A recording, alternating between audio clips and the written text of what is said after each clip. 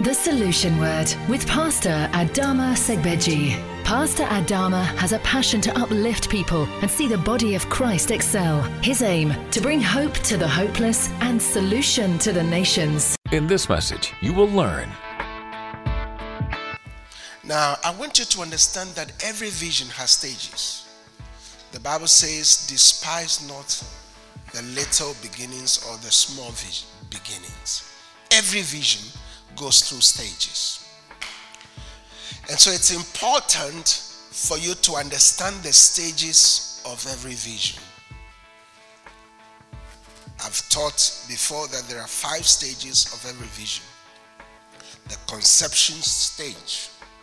So if you come into the vision during the conception stage, that is the little beginnings, if you're not careful, you despise the vision.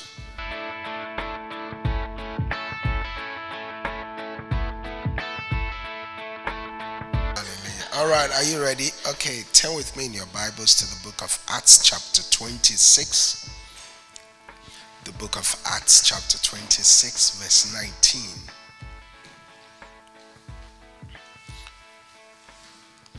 Acts chapter 26 verse 19. I read. This is Paul speaking. He said, Whereupon, O King Agrippa, I was not disobedient unto the heavenly vision, and we are blessed by the reading of God's word. I want to share with you on the message I have titled, Obedience to the Heavenly Vision. Obedience to the Heavenly Vision. Please understand that in every dispensation and in every time, God, in his infinite wisdom, gives visions to various people that he finds faithful. And it is important for us to understand that when the vision is given, obedience is required for the fulfillment of the vision. And every God-given vision is heavenly. Every God-given vision is heavenly. Remember, it's not earthly. This is how James puts it. James chapter 1, verse 17. The Bible says, every good gift and every perfect gift comes from above. So if it comes from above, that means it is heavenly. The Bible says that if anyone lacks wisdom, James chapter 1 verse 5, if any man or any woman lack wisdom, let him ask God, who gives how? Liberally or freely. And the wisdom that comes from God, the Bible says, is first and foremost pure. Isn't that right? The Bible says the wisdom that comes from God is first and foremost pure. That means if there's a wisdom that comes from above and it's pure, that means there is also another element of wisdom that is not from above and that is not pure. Are you following what I'm saying? So in every dispensation, God finds men and women and entrusts his vision to them. In every dispensation, God finds men and women and entrusts his vision, his plans and purposes to them. And the scripture we read in the book of Acts 26 verse 19, Paul was standing before King Agrippa, defending the gospel. And as he was standing before him, the whole purpose of his defense is for the king to know that he has been given a vision. And this vision is not earthly, but what? Heavenly. And I love what Paul said. Paul said to Agrippa that I am not disobedient to the what? To the heavenly vision. So that means many people are given vision, but because of disobedience, they don't follow the vision through. Are you following what I'm saying? So for any vision to be fulfilled, for any vision to be enhanced, for any vision to be a blessing to mankind or the whole world, there is that element of total and complete obedience. Not to man, but to God. Not to man, but to God. Because when you stand before men, most of the times, they want you to compromise on your vision. They want you to compromise on what you stand for. And if you don't know where your vision is coming from, then you will disobey your call and follow after other people's vision. I remember many years ago, there was a pastor who was doing very well when we had just started the church. We're just a handful, about 3 or 4. Every time we gather, 3 or 4, handful of people. And then one day he saw me and he said, I mean, you're a young man, you're doing well. He was on TV then. And he said, why don't you just close that small church of yours and come and join my church? I'll make you the associate pastor. I'll take you on TV. I'll put you on TV. You know, the whole world will know of you. But I was not intimidated by the number of people he had in his church. I followed the heavenly vision. I was disobedient. I was not disobedient to the heavenly vision. It's very important. Very, very important. Very, very important. So, quick question. What is our vision as a church? What is our vision? Because every church that you join, there must be a reason for your joining. Why are you here? Why are you in Solution? There are 1,001 churches in the world. Isn't that right? Why have you chosen to be part of this church? It must be because of something. And I want to believe that it's because of the vision. Nothing else but because of the vision. So what is our vision? Number 1 is to bring salvation to our community or communities. In other words, everywhere where God plants us, our number 1 vision is to what? Bring salvation. When we say bringing salvation to our communities, we're not saying we're talking about bringing salvation to human beings. Because the community is made up of what? Human beings. And that is our number 1 priority. That's why most of our budget goes on evangelism. Anything to get people to know about Jesus Christ. Are you following what I'm saying? Number two area of our vision is to raise godly relationships and families. Godly relationships and families. Very important. You have to know why you're part of this church. The second vision is to raise godly relationships and families. So in everything we do, our focus is to make sure that godly relationships are being raised up from the church. Godly families are being raised up from the church. That's why we are so strong in the area of families. We believe in the family principle, the family foundation that God put in place from the beginning. Number 3 vision is to raise leaders to reshape nations. Number 3 is to raise leaders to reshape nations. That's why if you observe, our focus when you come into this church is to take you through the scarlet thread. You know, you get born again, you start serving in the church, and then as time goes on, you are empowered and trained to become a leader. So raise leaders who will reshape the nations. Now, in talking about raising leaders, Jesus said to Peter, Jesus said, follow me and I'll make you fishers of men. So the making is a process. The making of leaders is a process. It doesn't just take 1 year, 10 years, or 20 years. Being made as a leader is a process. As a matter of fact, it's a lifetime journey.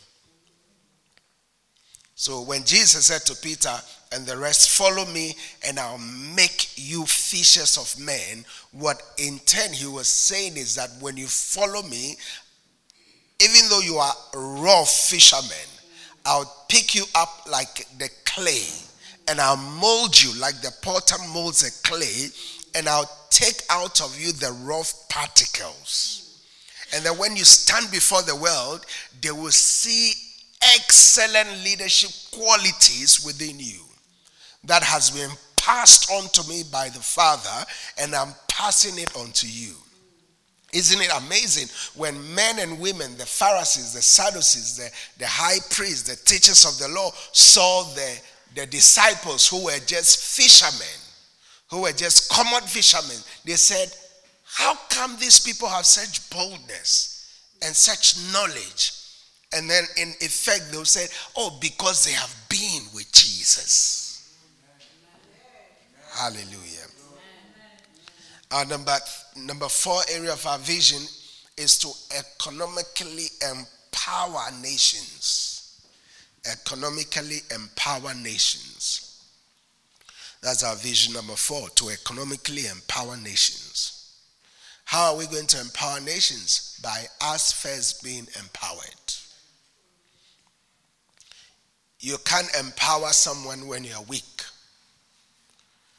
Are you following what I'm saying? That's why we have what we call the Vision 521, to empower you as a nation so that you can also empower others. And then the 5th area is to become solution to the nations. Become solution to the nations. So these are our core areas of vision as a ministry, and it's important from time to time we get reminded of what our vision is. It's important that from time to time we get reminded what our calling is, where we are and where we are going. And to become a solution to the nations, we have to first be a solution. God said to Abraham, I will bless you. He said, I'll give you a name. Right? And then he said, from there and out of you shall all the families of the earth be blessed. That's been a solution to the nations. So let's go back to Acts chapter 26, verse 19. The Bible says, Paul stood before Agrippa and said, O King Agrippa, I am not disobedient unto the heavenly vision. And please understand that every vision that God gives you comes with cost. It will cost you something. The vision will either cost you your time, it will cost you friends, it will cost you relatives, it will cost you probably your job, and so on and so forth. It will cost you a lot of things. I remember when God gave me this vision many years ago, and the time came and he said I must go into full-time ministry. We had just gotten married. And God said it's time. And then we had about 8 members in the church or less. Just a few. The 8 people were not committed. They come as and when they like. And God said, go into full-time ministry. Leave your job. We've just gotten married. I was doing well. My job was paying well. In those days, I was earning about £9.70 an hour. This was how many years ago? Nearly 12 years ago? 11 years ago. That's a good pay, isn't it? If I was still working there by now, I'm sure my pay would be not less than £20 an hour, which is praise God. To say, come into full-time ministry. Not knowing whether the members are tithing or not. We didn't even have the concept of tithing then. Whether people were giving or not. We just love God. Our desire is just to know God and to make him known. So every God-given vision will cost you something. But you see, what we have to understand is that spiritual vision is a spiritual investment. And most of the time, because it's a spiritual investment, many cannot quantify it. They cannot quantify it because they don't value it. They don't value the spiritual investment that the man or the woman of God is taking time to pour into them. Are you following what I'm saying? So because of that, most of the time, the man or the woman of God is not valued, which is a sad one. So every God-given vision will cost you something. It will cost you your family. It will cost you time, spending time with your children, spending time with your wife. When it's time to sleep, God will wake you up. Go and pray. Pray for who? Pray for you. Pray for the church. And sometimes the very people you are praying for are criticizing you. The very people you're praying for and believing God for a miracle for, they're sitting somewhere criticizing you, insulting you, saying all kinds of evil things about you.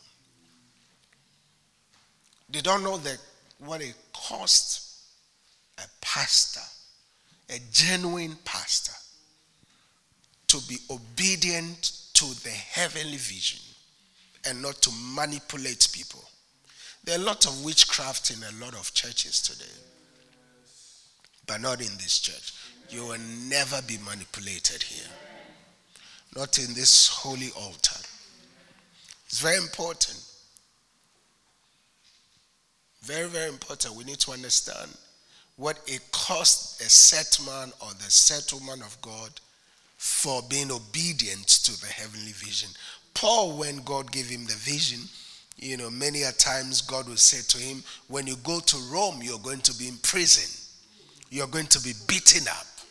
Yet Paul was not disobedient. He knew God had spoken to him. When you go to Rome, you're going to be beaten up. You're going to be in prison. Yet he still went. That is the cost of the heavenly vision. Paul said, I had 40 stripes minus one because he couldn't beat Jesus Christ. He said, fastings many. That's the cost of the heavenly vision. Fastings, how many times? Many, uncountable. He said, shipwrecks, many.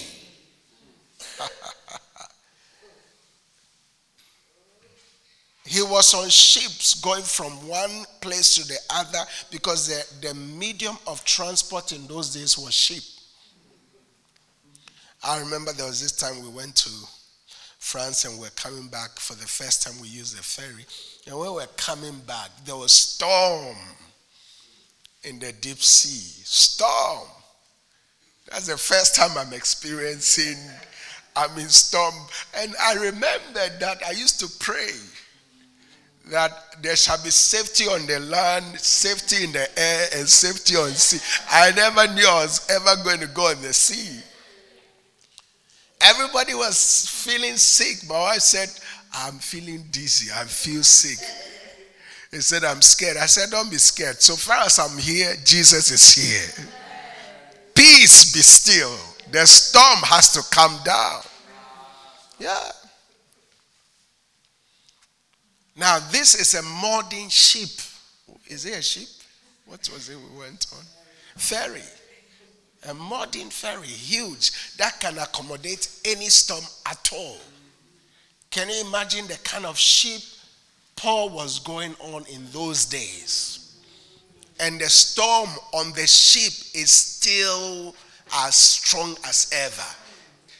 many shipwrecks. In one of the journeys, he said to the men, they were about to jump into the sea. He said, men and brethren, the Lord stood by me the night before and said to me, there shall be no loss. I know of this thing, the ship shall be broken, but there shall be what? No loss. So Paul went through a lot. Responding to when you see a man with a vision, it's not easy. Before you criticize him or her, ask yourself, have you seen any little vision before?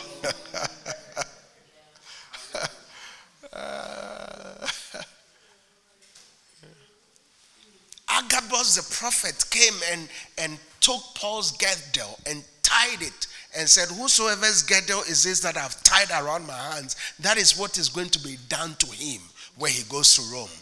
But Paul knew that God has a vision for him, so he has to go to Rome. He has to be in prison. Why? Because Paul was moving from one church to the other, empowering the churches, which was great with all the revelations that Jesus gave him. But the only way Paul could pass on this generational treasure of scriptures, treasure of wealth of knowledge to us, is to be imprisoned, so that he can sit down and write the epistles to us. How many of us would have responded to the call if we knew we were going to go into prison and said, this is not of God? God will never put me in prison. You have no idea. So he said, in fastings, many. In shipwrecks, many. In beatings, many. That's what it cost him. So it's important for us to understand the importance of the vision. The vision that God has given us in all humility. Through this vision, there has been unprecedented testimonies that God has done through us. Unprecedented testimonies. Souls saved. Families restored. Children being dedicated. Marriages blessed. Miracles, signs, wonders on unprecedented levels. Healings, testimonies of promotion, favor on every side.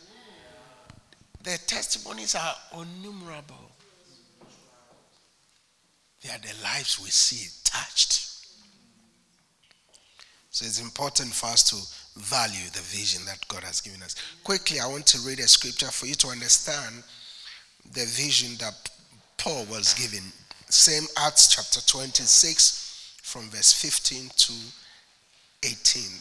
His vision is encapsulated in 6 areas. And I'll reveal that to you quickly. Acts chapter 26 from verse 15. The Bible says that, and I said, who art thou? This was when he was responding to Jesus. Remember on the road to Damascus when he was going to persecute the brothers and sisters in the churches. And he had an encounter with the Lord. Remember that, don't you? Now, Paul is standing before Agrippa and rehearsing the vision back to him. So he said, and I said, who art thou, Lord? And he said, I am Jesus, whom thou persecuted.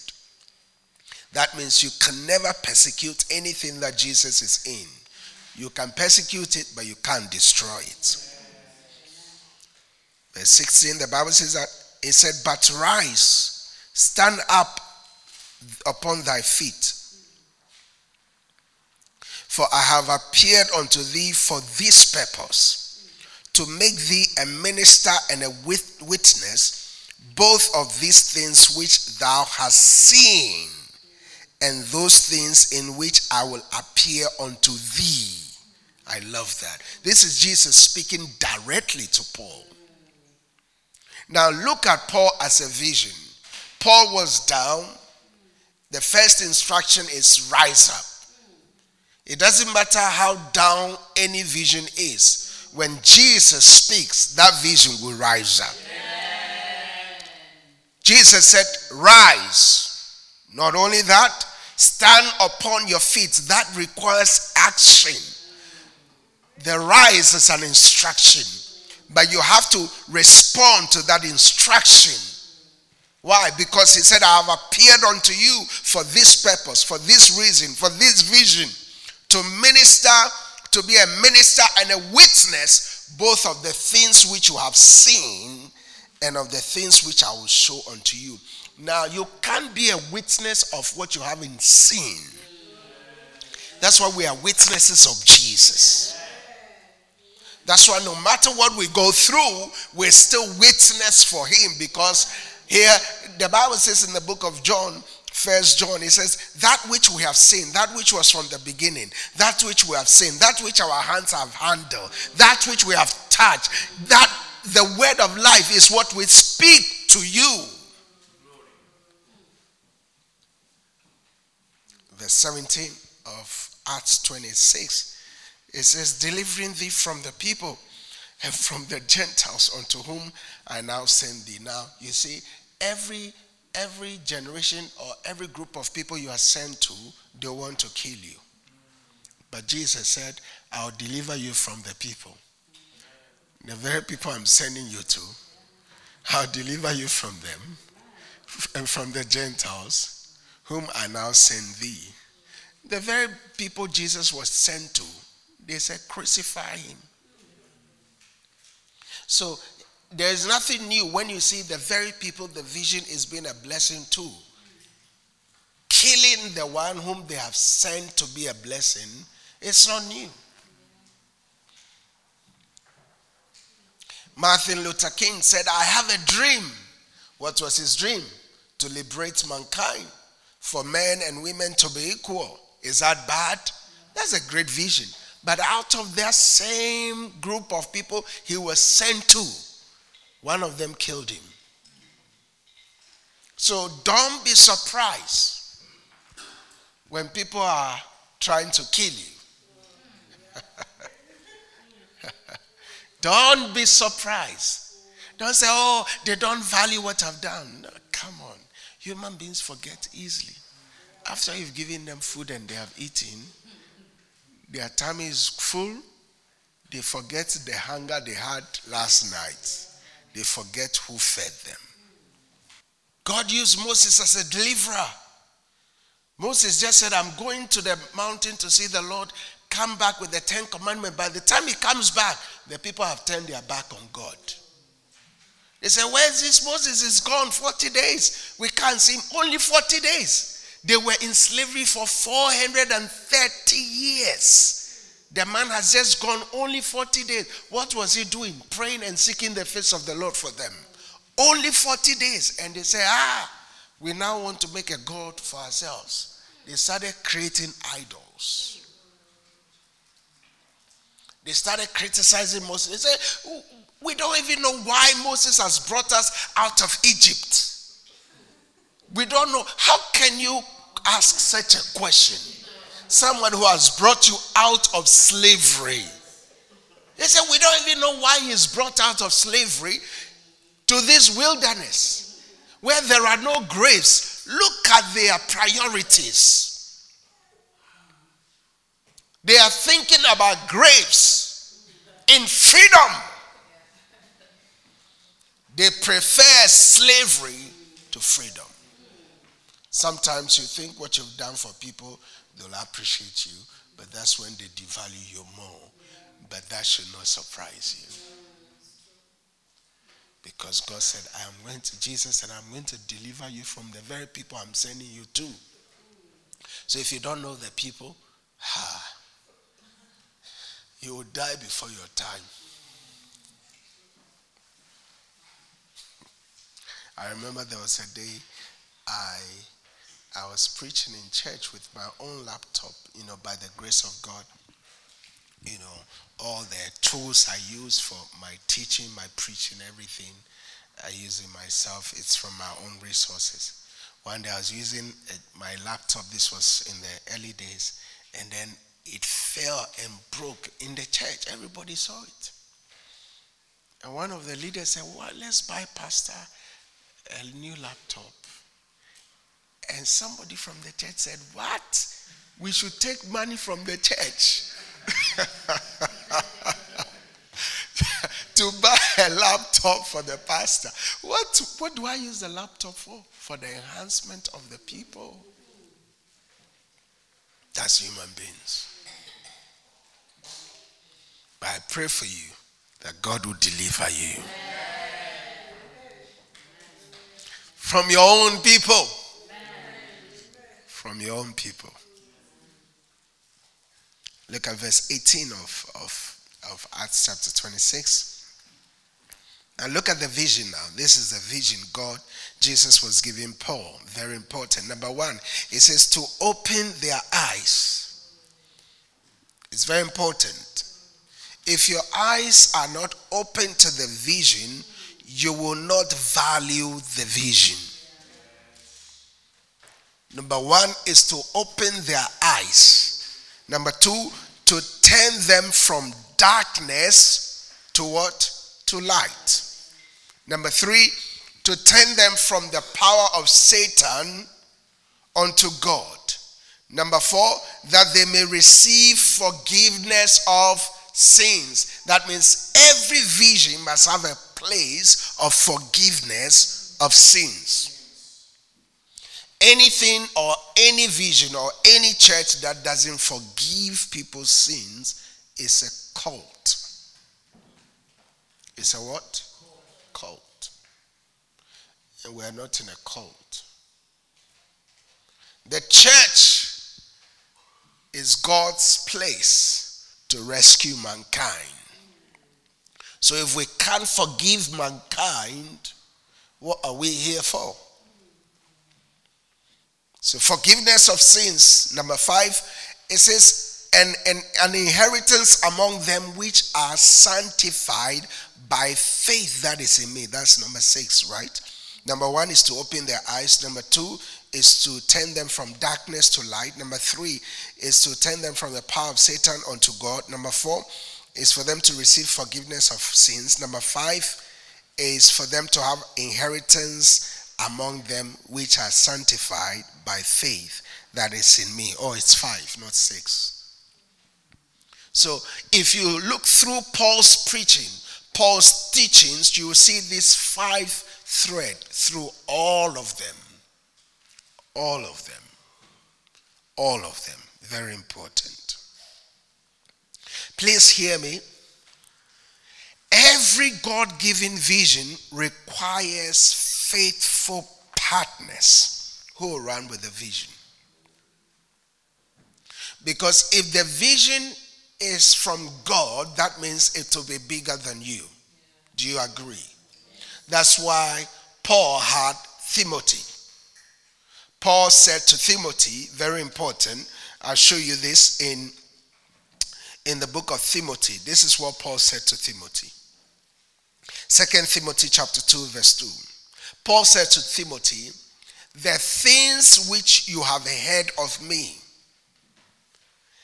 and among many witnesses, the same commit thou to faithful men who shall be able to teach others also. So look at the 4 tier of leadership or 4 transgenerational strategic plan Paul is putting in place for the propagation of his vision. Because if God gives a man a vision and then the man dies and the vision dies, then it's no vision. The vision must have minimum 4 generations. Minimum. Now that's Paul's strategy. When Jesus showed up, Jesus said the vision must have minimum 12 generations. So he appointed 12 disciples who were later going to be the 12 apostles, upon which the foundation of the church will be built, so that even after he's gone, generations after him, the gospel will still be strong. That's why Acts chapter 17 verse 6, the Bible says that the men that turned the world upside down, they have come here again. How were they able to turn the world upside down? Because they had been with Jesus. Jesus has taught them how to transform cultures, how to transform societies, how to transform families. So as they were taking this transformational gospel to their cultures, to their families, to their communities, lives were being changed. And the moment people saw them, they said, this who turned the world upside down has come here again. Why? Because they are going to turn this place upside down. That's why Paul said in the book of Romans chapter 1 verse 16 and 17.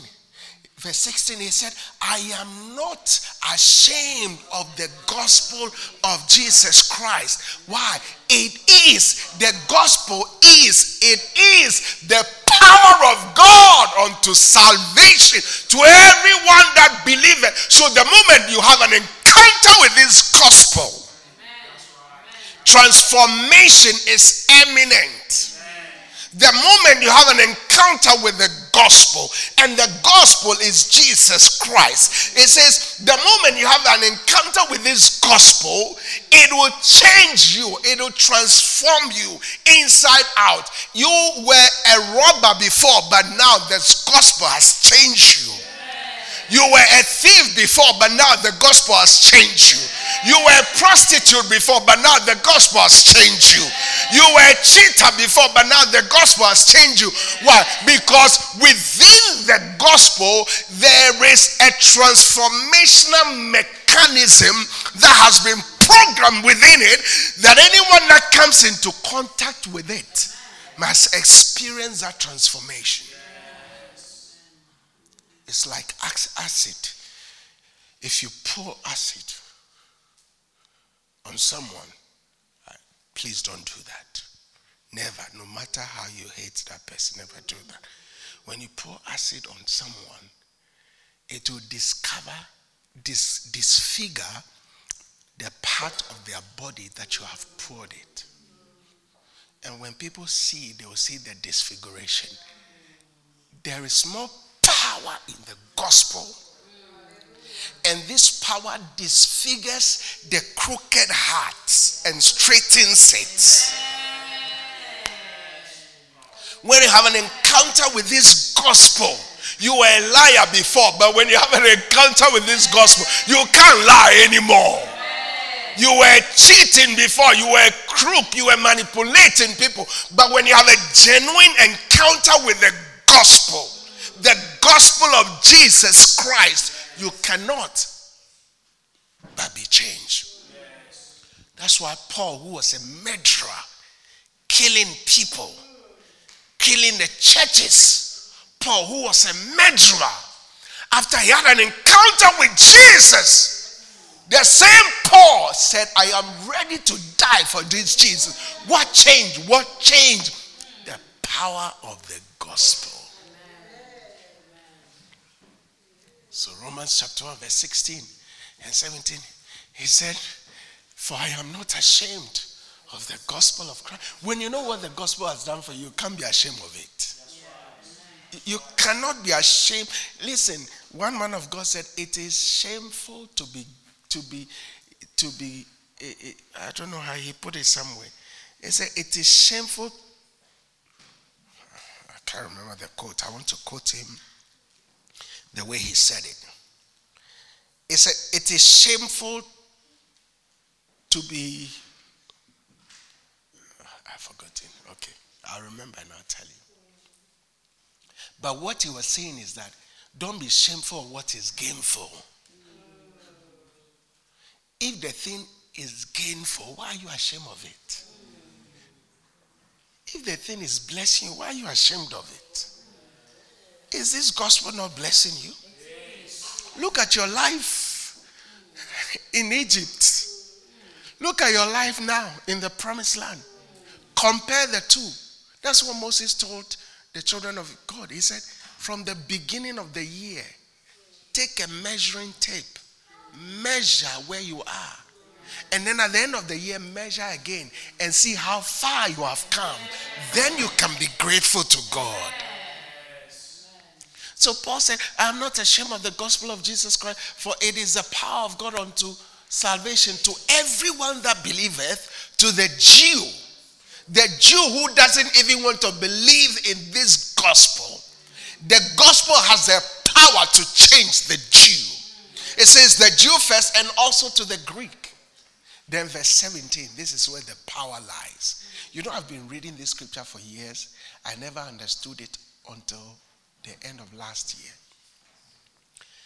It says, for therein is the righteousness revealed.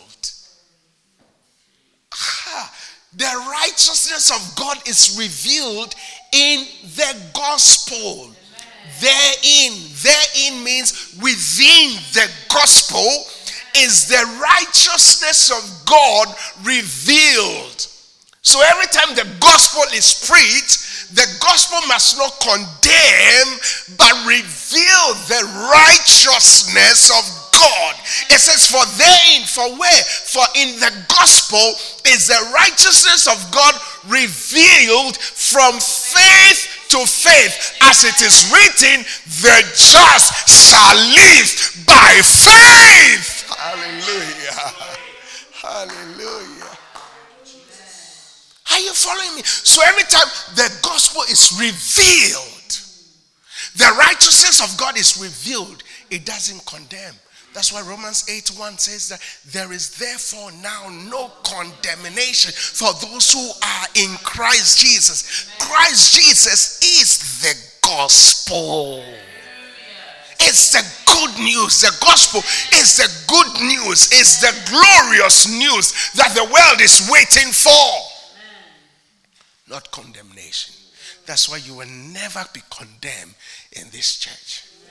Why? Because 2 Corinthians 5:21, it says, I am the righteousness of God.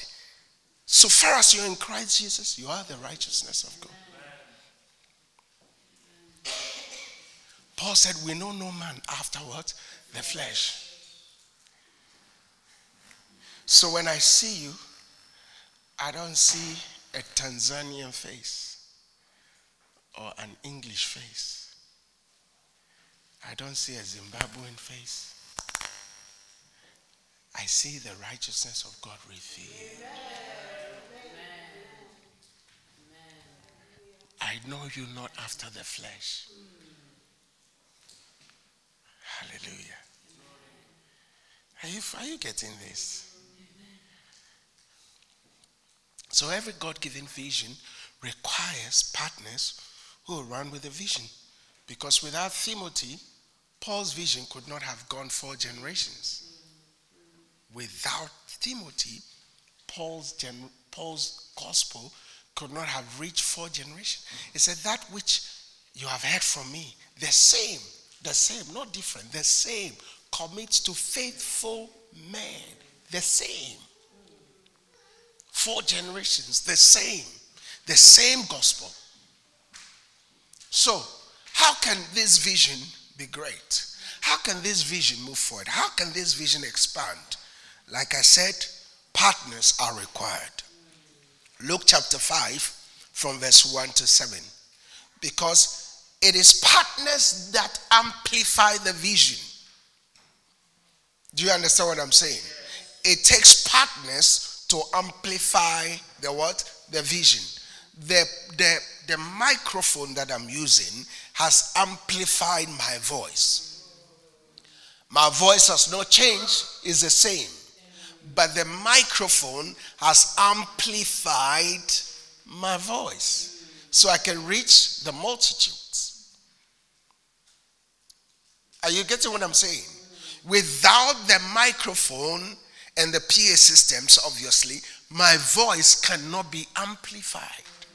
So, yes, when God gives a vision, the Bible says that God gives a word, and great are the multitudes, that great are the company that publishes the word. So the vision requires what? Partners. Luke chapter 5 from verse 1 to 7. I read. The Bible says that, and it came to pass as the people pressed upon Jesus to hear the word of God. Notice what they were hungry for. The word of God. Not miracles, not signs, not wonders, but what? The word of God.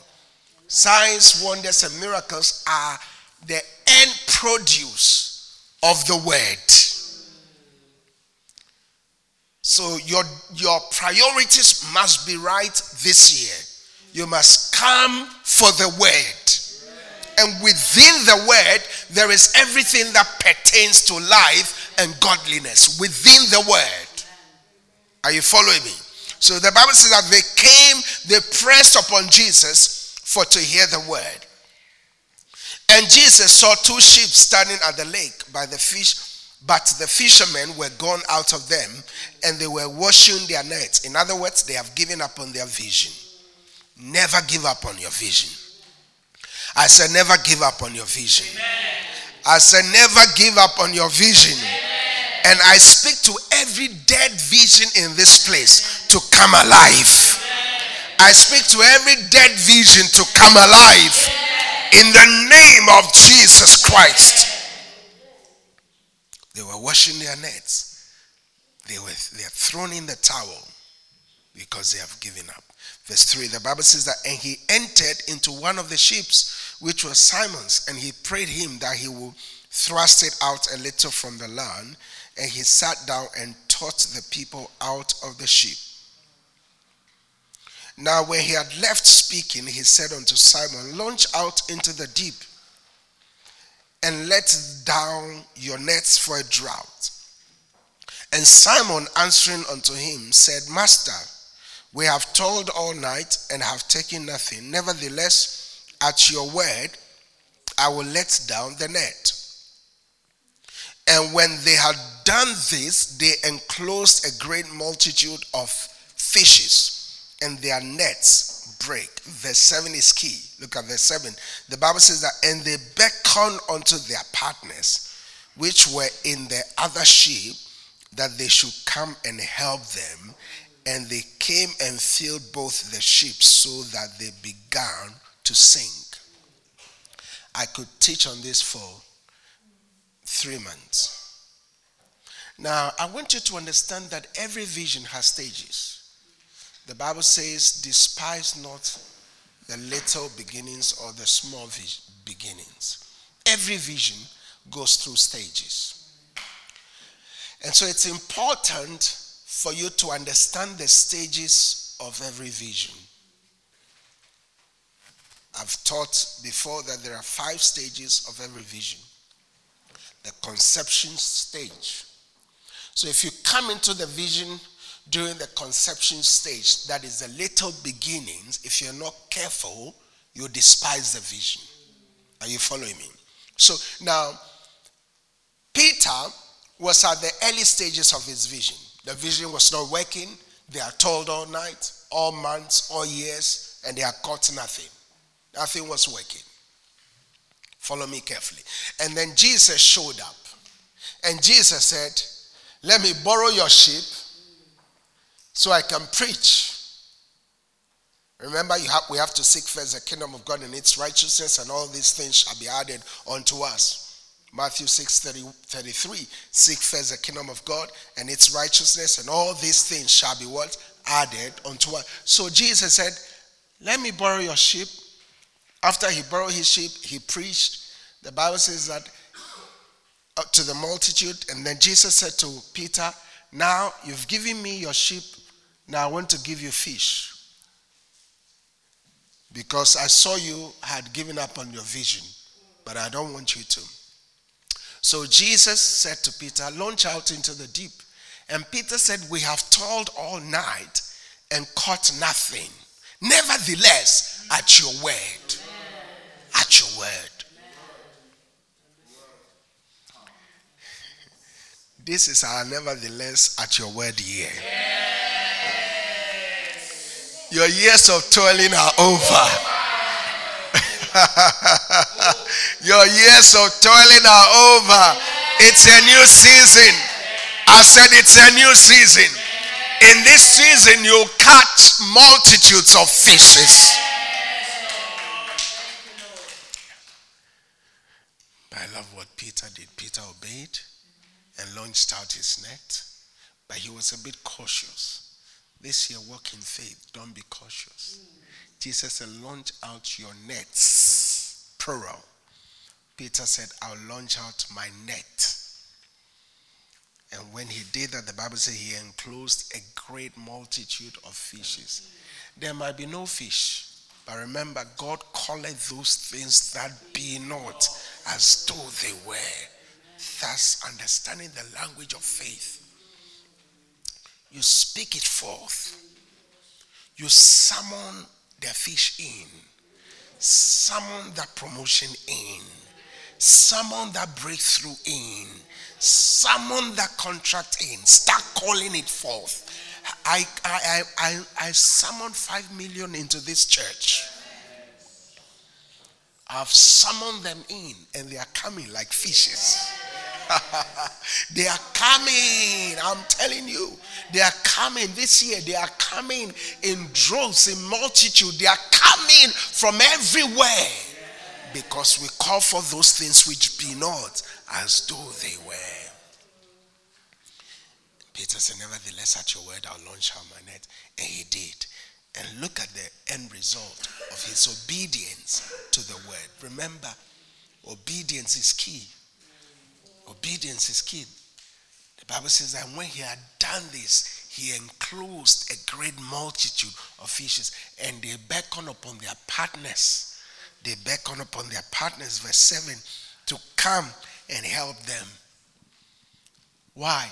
Partnership is necessary for your advancement. Listen, every vision you partner with, you receive the same equal blessing that's upon the vision. Very important. You can't be in a vision and be selfish and say, why should I partner? No, you have to. Paul said, we have ministered unto you spiritual things. It is your responsibility to now minister unto us carnal things. What is he talking about? I minister to you spiritual things. Your responsibility is to minister material or carnal things. He's not saying in effect that you don't have a part to play. You have a part to play. Check the New Testament apostles. They said our duty is 2 things: to pray and to study the word. It's not to go and lay tables. Your responsibility is to go lay tables. The pastor's responsibility is to pray and study the word. So when I come and stand in front of you, I can feed you. And feed you well. Not malnourished. And this year, God is going to feed us with the word. Every service you'll be in this year, you will not go away the same. Every service you'll be in this year, you go away with the tangibility of the word of God. In the name of Jesus. And you saw the end result. Their partners received the same equal amount of fishes they also had. So every vision requires partners. Final scripture, and then we close. Last but one scripture. Exodus chapter 17, verse 18 to 13. The Bible says that then came Amalek and fought with Israel in Rephidim. And Moses said unto Joshua, choose out men and go out to fight Amalek. Tomorrow I will stand on top of the hill with the rod of God in my hand. So Joshua did as Moses said to him and fought with Amalek. And Moses, Aaron, and Hur went up to the top of the hill. And it came to pass when Moses held up his hand that Israel prevailed. And when he let down his hand, Amalek prevailed. But Moses' hands were very heavy, and they took a stone and put it under him. And he sat thereupon, and Aaron and Hur stayed up his hands, the one on the other side and the one on the other side, and his hands were steady until the going down of the sun.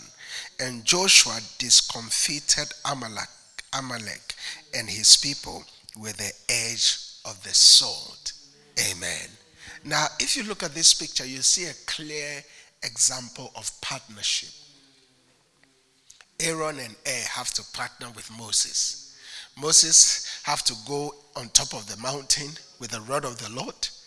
And then Joshua is in the valley fighting the enemies. Now, Joshua, you shouldn't say, why is Moses up there? Why is he not in the valley? No. Moses' responsibility is to be up there. And remember, the Bible says that every time Moses' hands were up, Joshua was winning. Every time Moses' hands comes down, Joshua is being defeated. So the purpose of Moses being there is so that you win the battle. So your responsibility is to make Moses comfortable. That's your place.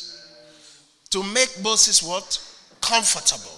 Because if he's comfortable, you will be comfortable. If he's blessed, you will be blessed.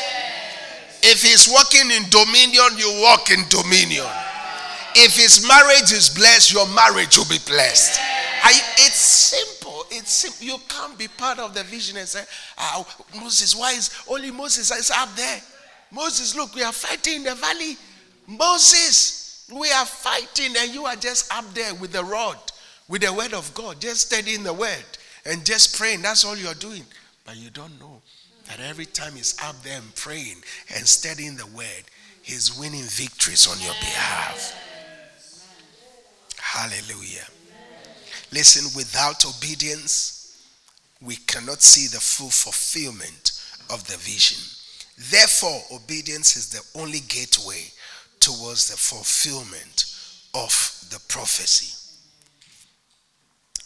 Obedience is the only way. That's why Paul said, I have to be obedient to the heavenly vision. Mary told that the servants at the wedding, he said to the servants, John 2:5, whatsoever he tells you to do, do it. It's obedience. Don't disobey the word this year. If you want to really enjoy this year, if you want to really see the fullness of the fulfillment of what God has for you in this vision, obey God. Whatever he tells you to do, do it. And this year is going to be an awesome year for us. There's going to be strategic things put in place to make you holy. When I say holy, spirit, soul, and body complete in Christ Jesus. So obedience is key. And if we walk in obedience, we will see the full manifestations of God's hand upon our lives. In Jesus' name. Did you receive it this anniversary? Hallelujah. Hallelujah. Come on, let's give Jesus some praise. Hallelujah. Amen. We are not going to be disobedient to the heavenly vision. Remember, Jesus only had 12 disciples. This year, don't look at others in your service to God. Maybe the one you're looking at is a Judas. Don't look at anybody. Look up to Christ Jesus. He is the author and the finisher of our faith. You say, oh, why is this person not in service? Are you going to heaven with that person? Heaven is alone, no? You are going to go alone. When it's time for heaven, I'm not going to wait on my wife. I love my wife so much. But I'm not going to wait on my wife and say, are you coming? It's going to happen in a twinkling of an eye. So your serving to God this year is key. Sunday, I'll throw more light and give you the specific areas of our vision for the year. Amen. So that you can see what is going to be happening. Especially our weekdays, just briefly, our weekday services are going to change a little bit. Some of the days we will not be having a normal weekday service like we're having. For instance, next week we're going to have what we call a vision seminar. And so we're going to set up tables and chairs, and we're going to break the vision down, how you can have a vision, what step you have to take. We're going to be writing and asking questions. It's going to be interactive, especially our weekday services. Some of the months are going to change a little bit. Some of the months we're going to be looking at properties. We're going to bring in experts to speak to us on properties, how to get properties and so on. So there's a lot lined up for us this year, because this year's our year of what? Dominion. And we have to have dominion in every area of our lives. In every area. Every area. Holistic. In Jesus' name.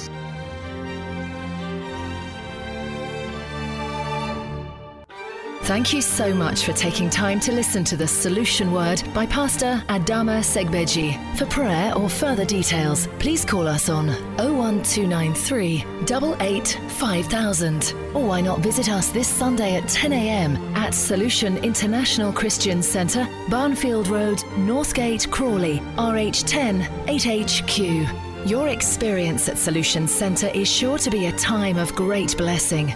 Solution International Christian Centre, bringing hope to the hopeless and solution to the nations.